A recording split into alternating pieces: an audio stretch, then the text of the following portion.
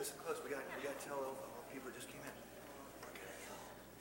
1, 2, 3. Good morning. Tomb is empty, and Jesus is alive. Okay. Good morning. The tomb is empty, and Jesus is alive. Everybody stand up. Stand up.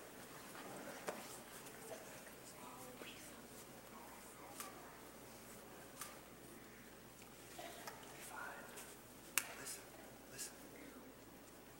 If you're saved, you try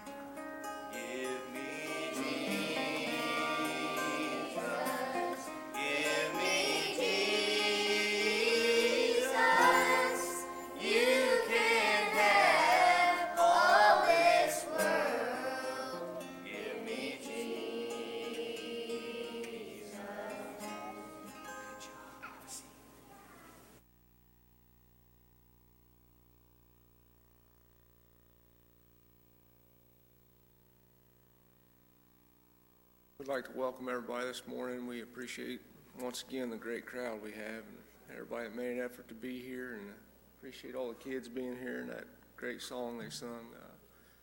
If you get Jesus, that's the best this life has for us, and that's all that really matters, is having Jesus. We've had a great weekend, a great morning this morning. Sunrise service was outstanding, and just been able to feel the Lord all day, and I'm confident that's going to continue through our services. And I just pray everybody just really get in the services, and there's going to be opportunity this morning. I just pray the church move powerful and give the people that's going to have an opportunity just the extra strength and extra faith to just make the move and come get what the Lord has for them this morning. And I'm going to ask Brother Chris, you want to dismiss us to Sunday school?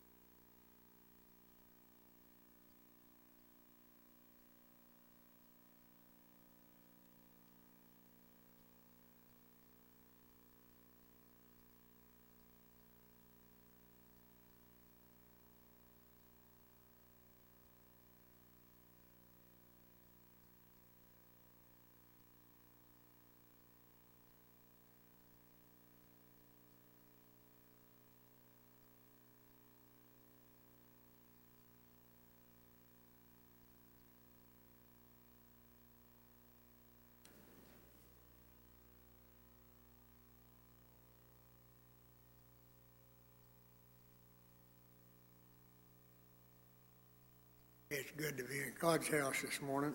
I'm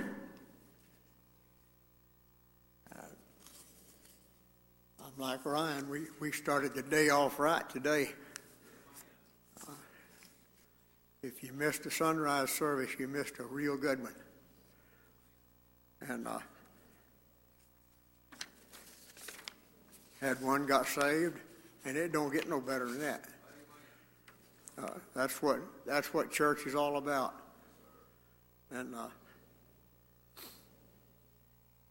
I thought Imogene was singing "Who Rolled a Stone Away," and that second verse said Mary Magdalene was weeping when she came where Jesus lay.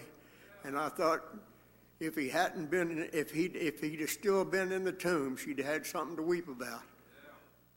But he got up, and we've got something to rejoice about. And sometimes just thinking about those things brings tears to my eyes, but that's joy.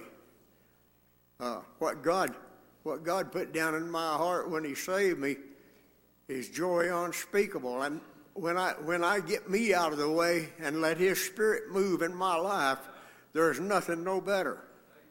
That lets us know every time that we're his. It's renewed day by day, really. And there's a scripture, that real familiar scripture in the 116th Psalm. And said, he started out, said, "What shall I render unto the Lord for all his benefits towards me?" And then he told about how good God's been to him, how he saved him. And he didn't use them words maybe, but that's what he was talking about. So we could every one ask ourselves the same question: what shall I render unto the Lord for that morning in 1956 when God spoke peace to my soul, and there's nothing I could do? I couldn't have done nothing to get it. I can't do nothing to keep it, and I can't do nothing to pay for it now. But I believe God wants me to do the very best that I can for Him. And if my best is just a little bit, that's good enough. God don't expect more than my best. And He don't expect me to do something that I'm not able to do. So if God tells you to do something, you're able to do it. He'll enable you. And He don't expect us all to do great big jobs. I ain't no preacher. I couldn't even attempt to preach. And so that's not my job. But trying to teach Sunday school, I believe, is. And I ain't very good at it, I don't think, but God blesses me for doing it. And that's good enough for me. Our lesson this morning is in the 53rd chapter of the book of Isaiah. One of the greatest chapters in the whole Bible. Now, the guy that wrote the commentary in the Sunday School Quarterly, he was talking about somebody, and I don't remember who it was, some theologian or something, that wrote something about this and said the 53rd chapter of Isaiah was the Mount Everest of the Old Testament. Or, in other words, he's saying it was the high point. And but if you start out in Genesis, I want to make a point on that. I don't want to get stuck on it. You start out in Genesis and go to Revelation, reading. If you miss Jesus, you've missed the whole point. John said, I believe he was talking about the whole book, all that God wrote. He said, these things are written that you might believe, and that believing you'd have life through His name. So it all points to Jesus. Anyway,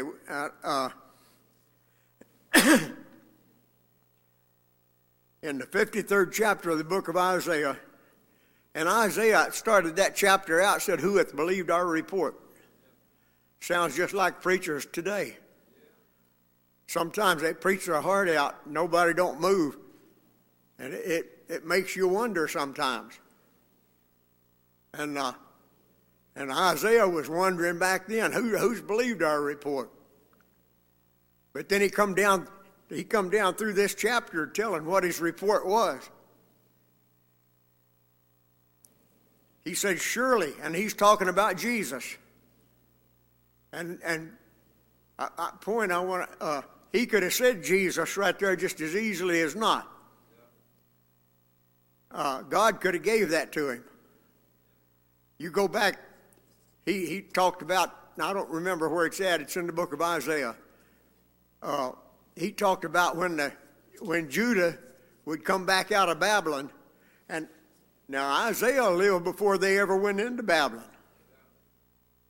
He was prophesying a long time before this happened. And he was telling about them coming back out of Babylon. And he said, he called Cyrus by name. Cyrus was the king, the Persian king, that sent the Judeans back to rebuild the temple. And he called him by name. And that was several years before it ever happened. Probably before Cyrus was ever born. So he could have called Jesus just as easily by name.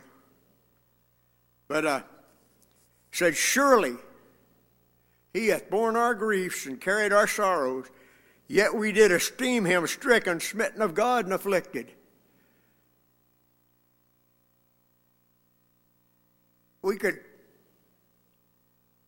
I believe you could look at Jesus when He was walking the earth here, and I don't think He was a real handsome person, according to what the book says.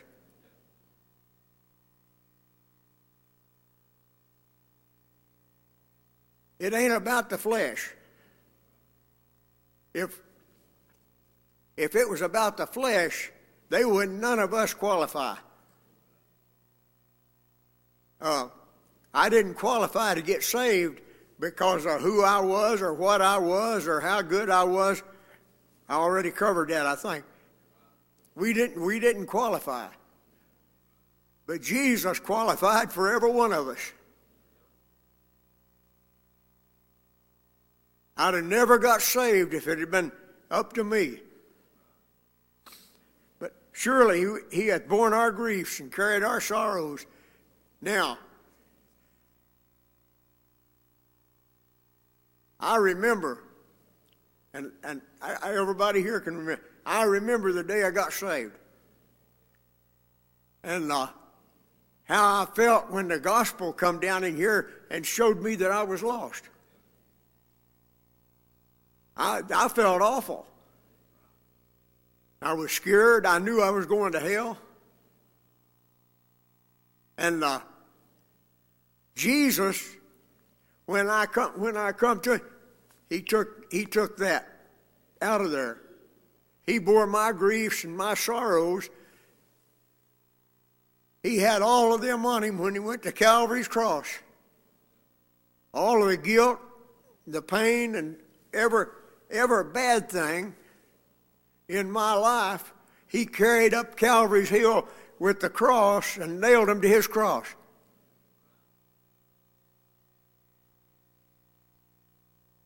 Surely he had borne our griefs and carried our sorrows, but we did esteem him stricken, smitten of God, and afflicted. And the people bad-mouthed him, and still are. The world, a lot of the world don't believe in Jesus, don't want nothing to do with the church, don't want nothing to do with the Bible. A lot of people say, well, that was okay way back in the dark ages, but it's outdated in this modern time. What I got down in my soul, I got it when I was a boy. And that's been 65 years ago, and it's got better all the time. And it ain't never got outdated, and never will. But he was wounded for our transgressions. He was bruised for our iniquities. The chastisement of our peace was upon him, and with his stripes we are healed. The Bible said his visage was marred more than any man. And there's been some people pretty bad tore up.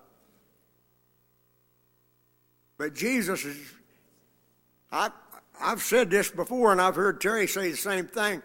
I don't believe his mother would have recognized him if she hadn't been standing there watching him do it. And can you imagine how Mary felt standing there watching him do all this to her son? I believe if they'd have been doing that to one of my kids, they'd had to do it to me too, because I couldn't have stood there, I don't think.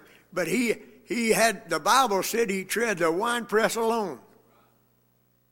He didn't need no help to do the job that he done. And it wasn't about nature. That natural body had to die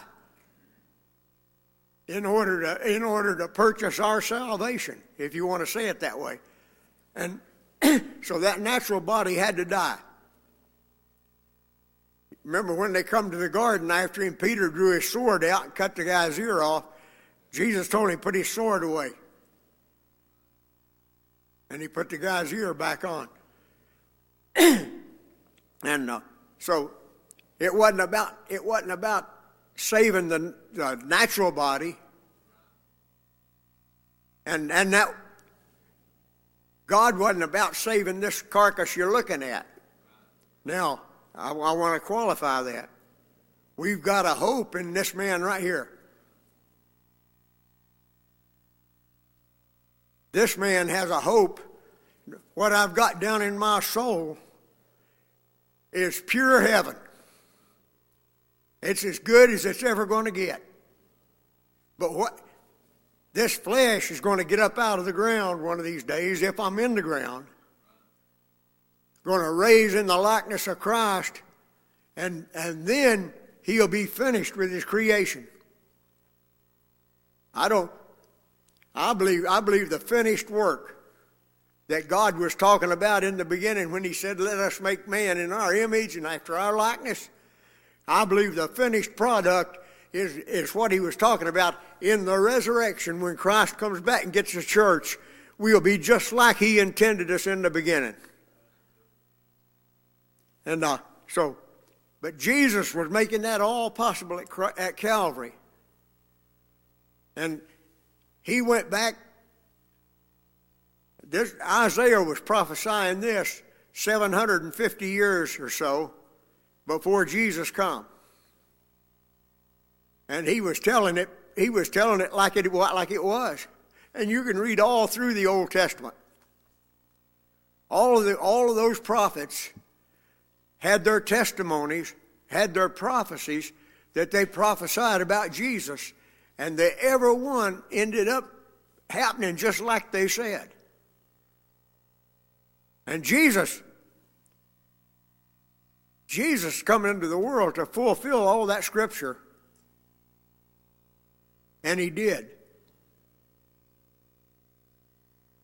Anybody got a comment? The chastisement of our peace was upon him, and with his stripes we're healed.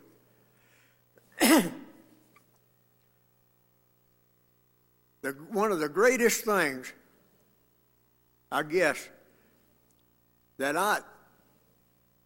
everything's great about being saved, but one of the greatest things about being saved is the peace that God puts down in your soul.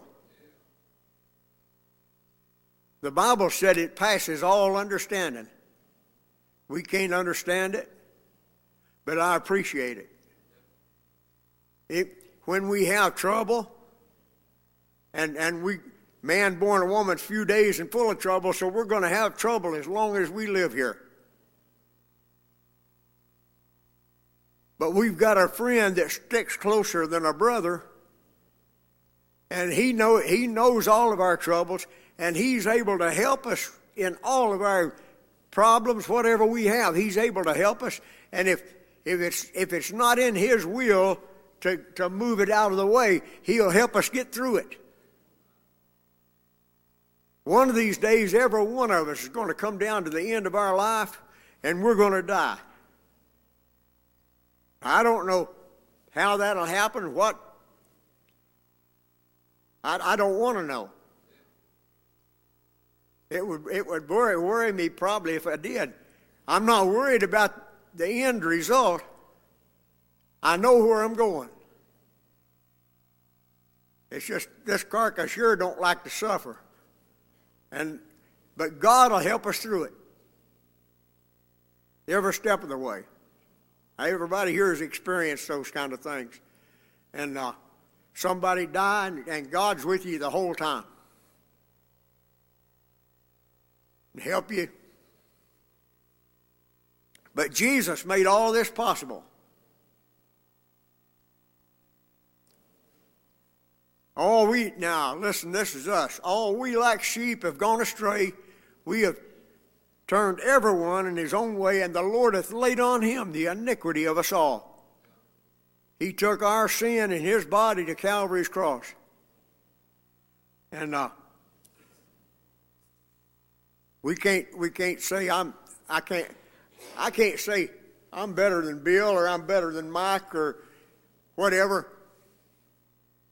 If I'm thinking like that, I'm thinking way wrong. I'm out of fellowship when I'm thinking thoughts like that. And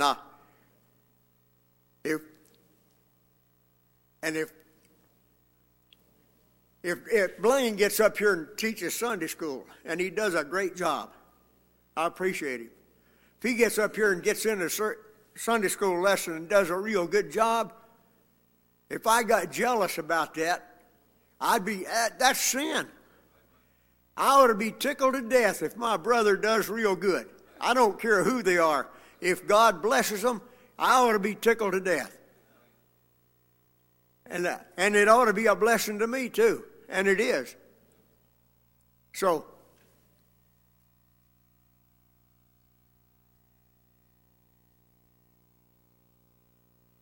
he was oppressed and he was afflicted, yet he opened not his mouth. He is brought as a lamb to the slaughter, and as a sheep before her shearers is dumb. So he openeth not his mouth.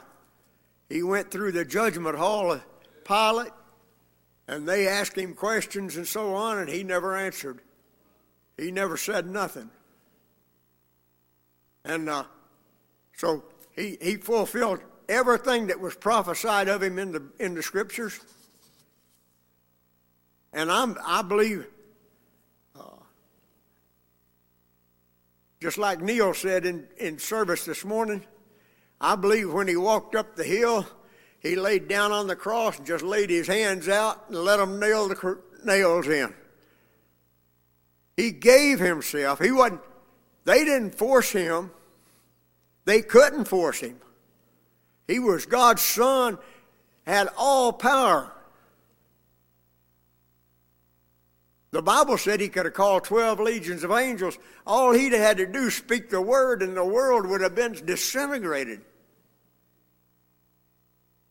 But he gave himself willingly, laid his hands out and let them kill him, or he died so that I could have life.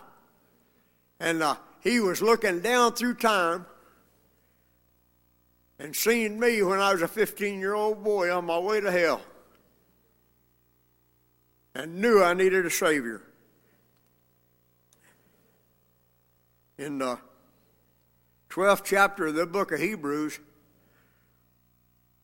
I love that second verse. It said, looking unto Jesus, the author and the finisher of our faith, who for the joy that was set before him endured the cross, despising the shame, and sat down at the right hand of God. He was looking forward to the joy. He was looking forward to the day I got saved, and the day you got saved, and the day every one of us got saved. The Bible said there's more rejoicing in heaven over one sinner that repents more than 99 just persons that need no repentance. So, somebody gets saved, I believe they're shouting in heaven. And that's what Jesus was looking at when he went to the cross. He was looking at all the souls that was going to come to him and be saved. Now I believe, it wouldn't surprise me. I can't prove this, and I may not be right at all, but I believe Jesus maybe sheds a few tears sometimes when he looks and sees all the people that's going to turn him away. He does through his church anyway. If our hearts are right, we've got a burden for our people that's lost, and we'll shed some tears over them. And he was taken from prison and from judgment, and who shall declare his generation? He was taken from judgment. They had him in the judgment hall of Pilate. Pilate come out and told him, said, I don't find no fault in this man. They said, crucify him. So he said, okay, crucify him. So he wasn't judged guilty of anything, because he wasn't guilty of anything. But I was guilty, and you was guilty. So he had to die because of our guilt. But if you've been saved, that guilt's not there anymore. I'm talking about down in your soul. This flesh is always contrary. He was taken from prison and from judgment, and who shall declare his generation? For he was cut off out of the land of the living. For the transgression of my people was he stricken. Every one of us, he died for. And he made his grave with the wicked, with the rich in his death, because he had done no violence, neither was any deceit in his mouth. And you'll find that one come to pass just exactly. Yet it pleased the Lord to bruise him. He hath put him to grief. When thou shalt make his soul an offering for sin, he shall see his seed. Now listen. He shall see his seed. He shall prolong his days, and the pleasure of the Lord shall prosper in his hand. So that's talking about the resurrection. Jesus said he shall see he'll see him. And he rejoices in heaven over everyone that gets saved. And I'll say this, if we come to church this morning and we come in the name of Jesus, that's what the Bible tells us to do. We come in the name of Jesus. He said he'd be right there in the midst. And I believe he's got a storehouse full of blessings that's beyond imagination. We use the scripture sometimes talking about heaven. It said, eye hath not seen, ear hath not heard, neither hath entered the heart of man the things that God hath prepared for them that love him. And I believe that's right now just as much as it is over on the other side.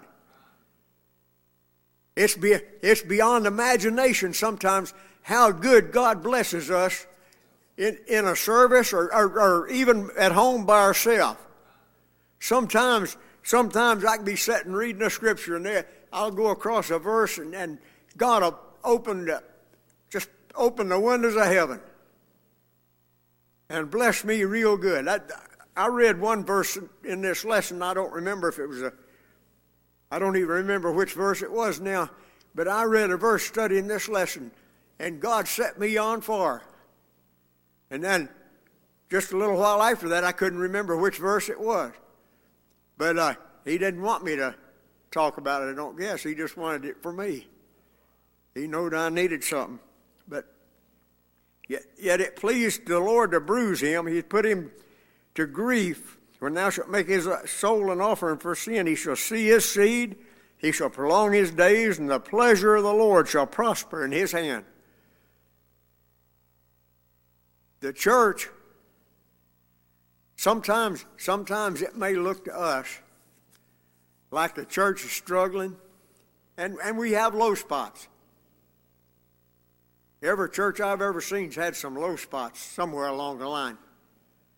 We have low spots as individuals or as churches and seem to sometimes struggle a little bit.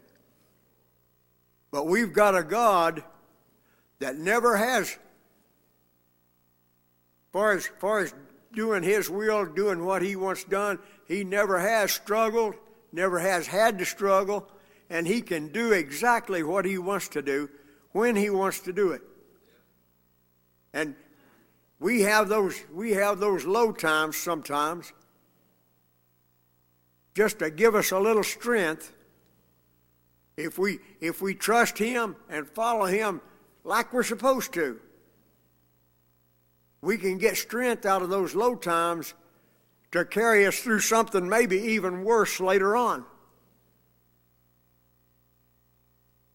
Satan's going to throw everything in the world at us. If you've been around very long, and most of us have, if you've been around very long, you've experienced that. And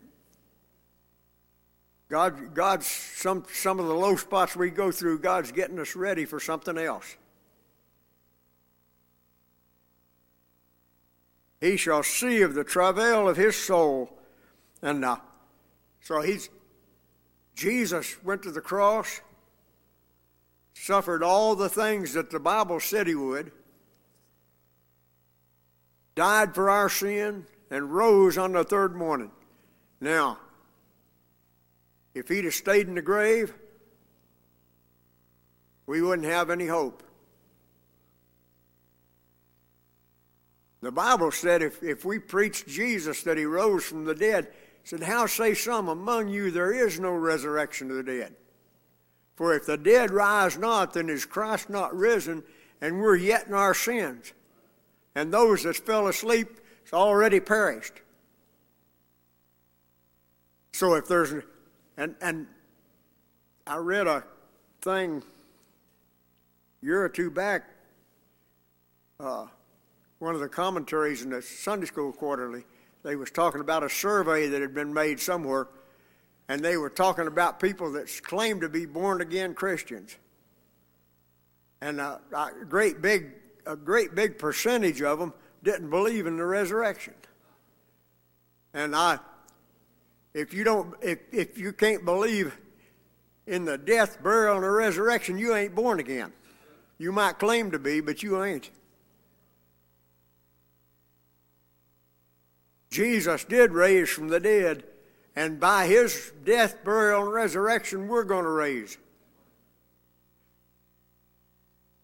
In Thessalonians, Paul said, the Lord himself shall descend from heaven with a shout, with the voice of the archangel and the trump of God, and the dead in Christ shall rise first. Then we which are alive and remain shall be caught up together to meet the Lord in the air, and so shall we ever be with the Lord. Wherefore comfort you one another with these words. If that don't comfort your heart, you need to get something. And but God wants to bless us. He wants us to have the very best that heaven's got. And it's ours. We've got the inheritance. And what's down in here is already partaken of that inheritance. And God wants us to enjoy it fully. Right? I believe he wants us to enjoy it down in our soul while we're going through this life just as much as we will when we get over on the other side. He wants us to have joy in our soul and enough down in on the inside till it shows up on the outside. And if we've got what we claim to have down on the inside, sometime or other, I believe, it's going to show up on the outside. But it ought to be that way every day. We ought to live our life just as clean as we possibly can. I believe God expects our example, our only example, or our greatest one, I'll say it that way, our greatest example in life ought to be Jesus. He walked through life and never committed a sin.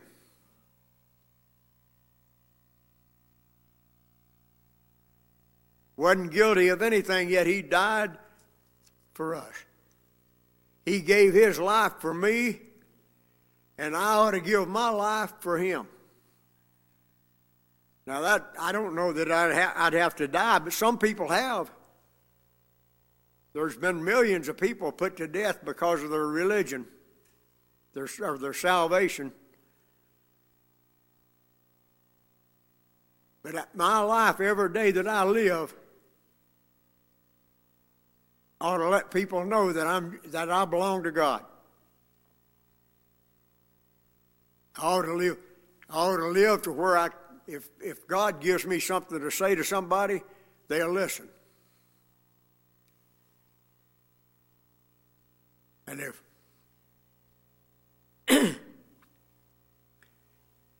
they won't listen to us, we're not connecting right some way. Anybody got a comment?